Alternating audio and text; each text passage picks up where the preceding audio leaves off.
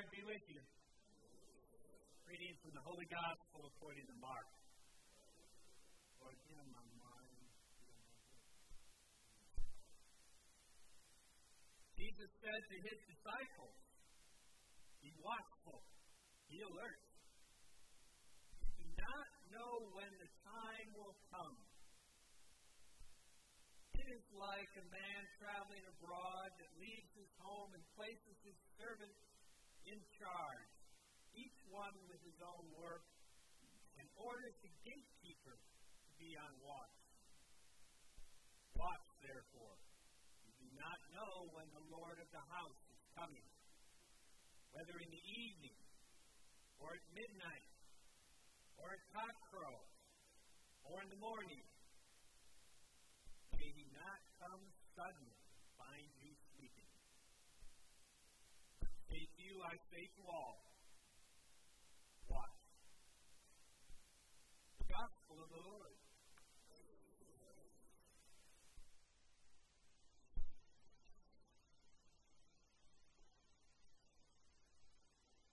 This is Advent, a time of preparing for the coming of the Lord. Now, you know, Jesus already came 2,000 years ago. Also, is our theology and revealed in Scripture, Jesus comes again at the end of time in power and glory. And the time we live in right now is a time between the two comings of Christ. With the Lord, a day is like 1,000 years, and 1,000 years like a day. So between all the days, between the first and second coming of Christ, are the day of the Lord, prophesied from the beginning, and God would intervene in human history in a very definitive way to establish His kingdom. That's what we remember in Advent. It's the message of today is be ready for that coming. But if He's already here and He comes in this Eucharist, we should always be ready, right? But it is a natural human response sometimes to fall away a little bit. And so the Church gives us these seasons of Advent to renew our spiritual life so that we are spiritually awake, aware of, ready for God's presence in our life. Be it at the end of time, be it at the end of our lives, or be it just in the circumstances of every day when God calls us to be present to His call, to be loving and open to us. There's my homily for the first Sunday of Advent. And now I'd like to turn to the teaching over the next 4 Sundays. We're going to go over the basics of the Mass. Today, we're going to look at the Introductory Rites. Next Sunday, we'll look at the Liturgy of the Word. And then for the 3rd and 4th Sundays of Advent, we'll break up the Liturgy of the Eucharist to Part 1 and Part 2. Today, I want to talk about the Introductory Rites, which consist of the entrance procession, the bowing at the altar, the kiss of the altar, the name of the Father, Son, and Holy Spirit, the greeting by the priest, the response of the people, the penitential rite, the glory to God, and the collect of the opening prayer. The first part is the procession. The procession really is meant to be a very joyful occasion that we spiritually join ourselves to. A couple weeks ago, we had a beautiful passage from the Gospel of Mark, chapter 25, where the maidens accompanied the bridegroom with torches at night and singing on the way to the wedding.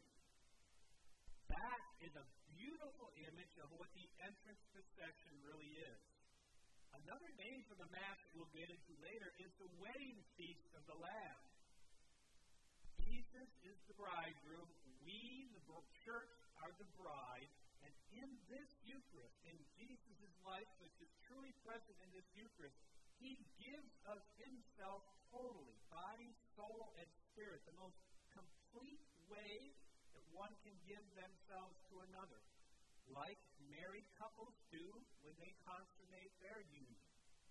And so, we are entering the wedding feast of the Lamb to his bride, the church. And so the procession is joyful. Another image that is helpful for me or beautiful is I had the privilege to visit our missions in Mexico many years ago. Father Ignatius Pinto, some of you may know him, was ministering there. And his job was throughout all of Sunday to go to about 5 or 6 different little pueblos. And he would spend the whole day driving to village, and whenever he got to the village, that's when they would have the Mass. And so a person would be up in the bell tower looking for the truck of Father Iggy from far away. And when they saw that truck, they would ring the bell, and people would leave their houses from all over the city and the hills and process to the center of town where the church was. And we could see them from the truck in their festive garments or beautiful clothes, processing from all corners of the village to the church. It was a powerful image that just brings awe and joy that this is the event that everyone needs to come to join the procession.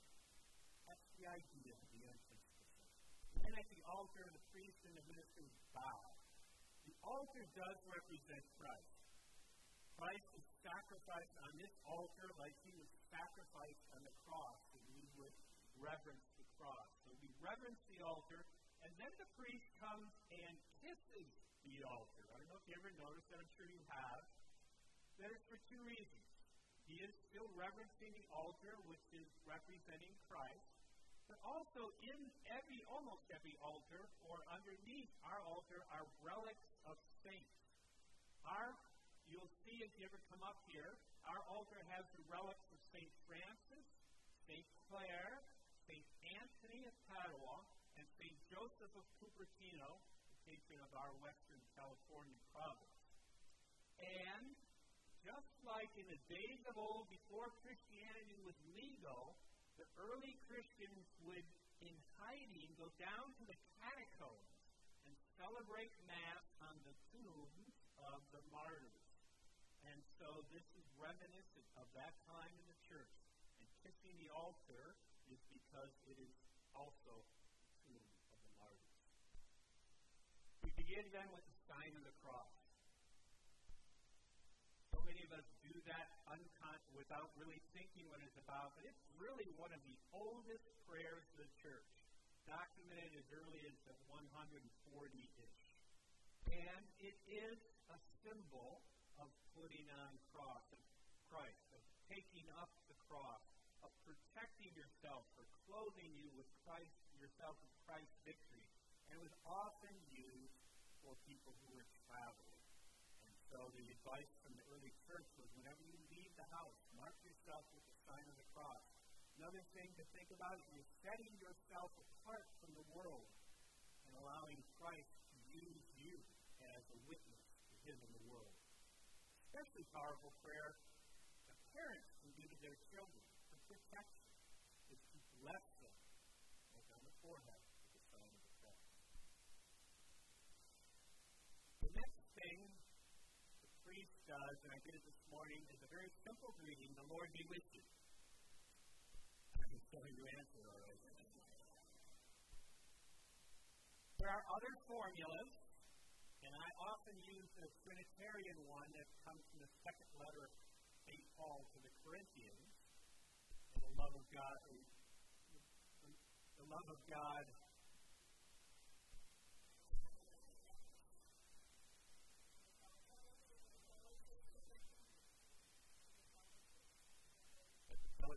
Anyway, you know the idea.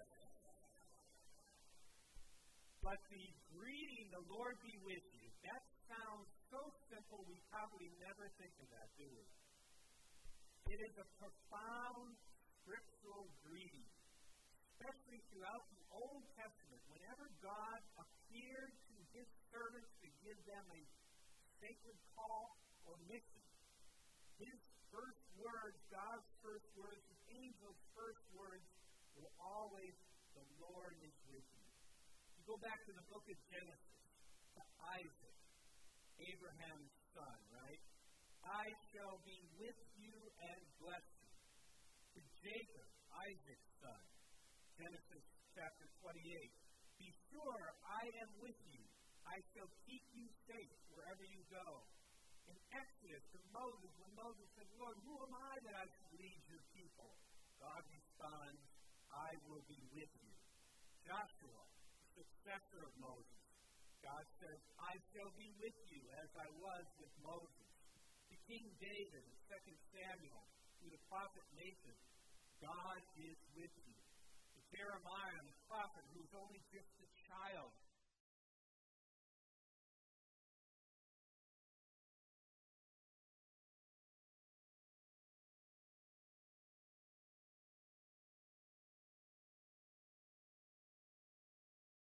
the Lord is with you. We stand in a succession of God's chosen people. Each of us has a mission and a call. And sometimes we can be afraid or broken or not sure. But God is with us. It's meant to reassure us and to let us know that when 2 or 3 are gathered in Jesus' name, God is with us. And then the response, the Lord is with you and with your spirit. That is a new translation, right, that many people have talked about. It used to be a simple and also with you. But the new translation echoes more literally the Latin, but it's also to indicate to us that this is not just a common greeting among humans that you would meet and have on the street. Like, oh, have a good day, and you too. No, Lord is with you is a scriptural acknowledgement and prayer that we are powerfully blessed because God is with us. And then the response, and with your spirit, is pretty characteristic of the writings of St. Paul, but it indicates that it is not the priest who is presiding. By virtue of the ordination, it is Christ presiding. And so we are acknowledging that this isn't about the priest. This is about Christ who presides in his people and with your spirit. Next comes the penitential rite. You know, throughout Scripture in the Old Testament, that when people came into God's presence, they were warned that could be death. The idea being that God is so powerful, God is so pure, that we, if we are sinful, come into God's presence, that they are not compatible. And so, also, St. Peter, when he first encountered and recognized Jesus as the Lord in Luke chapter 5, the first thing he said is, Lord, get away from me, I'm a sinful man. When we come into the presence of the Lord like we truly do at the Mass, and as St. Paul in the first letter of Corinthians advises us before we receive the Eucharist to examine ourselves and acknowledge our sins. And so we do that at the beginning of Mass, so as to prepare ourselves to receive these sacred mysteries. Let us call to mind our sins. And we pause, and we think about them, and we acknowledge them and ask for God's forgiveness. And then the priest responds with what is absolution. May Almighty God bless us, protect us from evil, and bring us to life everlasting. This really is confession. Church teaches you should go to confession at least once a year, but it's a practice we should go more often. But in order to receive the Eucharist, we do confess our sins and receive the absolution of the priest. And the Church teaches that unless you have serious sin, this is a forgiveness of all your sins and prepares you to receive the Eucharist. If you do have serious sin, the Church recommends you do go to confession and do not receive, or else if you do receive, have the full intention and follow through to go to confession shortly thereafter. But serious sin should be confessed. Next, we have the Lord have mercy, or in the Greek, liaison. You know, the Mass is 2,000 years old. And part of our tradition is to continue to have some of the sacred ancient languages. Although recently we switched from Latin, not so recently, 50 years, to the vernacular, we still often have Latin in the Mass. The Agnus Dei, the Sanctus, the Glory to God, and Excelsis. In Hebrew, we also have Amen, Hallelujah. But Kyrie eleison is Greek. You know, Greek was the official language of the early church, before Latin was the official language.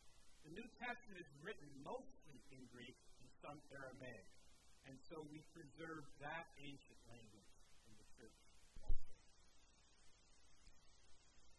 Glory to God in the highest comes next. This is a time when we're praising God. That's our greatest thing we can do, is to praise and thank God. The words, glory to God in the highest, are the words of the angels at the birth of Jesus. You know that every Mass is a Christmas. Jesus becomes truly present in our world in the Eucharist. It is a perpetuation of the Incarnation. And this part of the Mass recognizes that this is the Christus, the words of the angel. Every Mass is also an Easter, a Good Friday, and a resurrection. And later in the Mass we sing Hosanna in the highest, which was in Scripture when Christ came into Jerusalem. The glory to God in the highest begins with the words of the angels. And then it is a mosaic of other titles of God used throughout Scripture. And so when we're praising God with the glory to high, we are joining with all the angels. We are joining with the saints in the church from all ages and praising God. And we're praising God not for what God has done, but for who God is. And finally, the collect. The priest says, let us pray. And then there is a pause.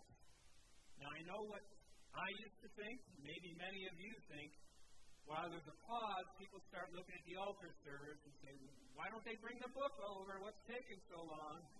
Don't they know they're supposed to bring the book over? The pause is intended so that a time of silent prayer each of us are doing. Right? The week past has probably brought many different difficulties or joys. And there are many things going on in our world. And so in that brief period, we just lay before the Lord everything on our hearts that we'd like to pray for in this Mass. And then when the priest speaks, again speaking in the words or the person of Christ, the prayer is called the collect because it collects all our prayers and offers them to God. Jesus Christ intercedes at the right hand of God for us. And then we say, Amen. And prepare ourselves then and sit down to receive and listen to the liturgy of the Word. We'll talk more about the liturgy of the Word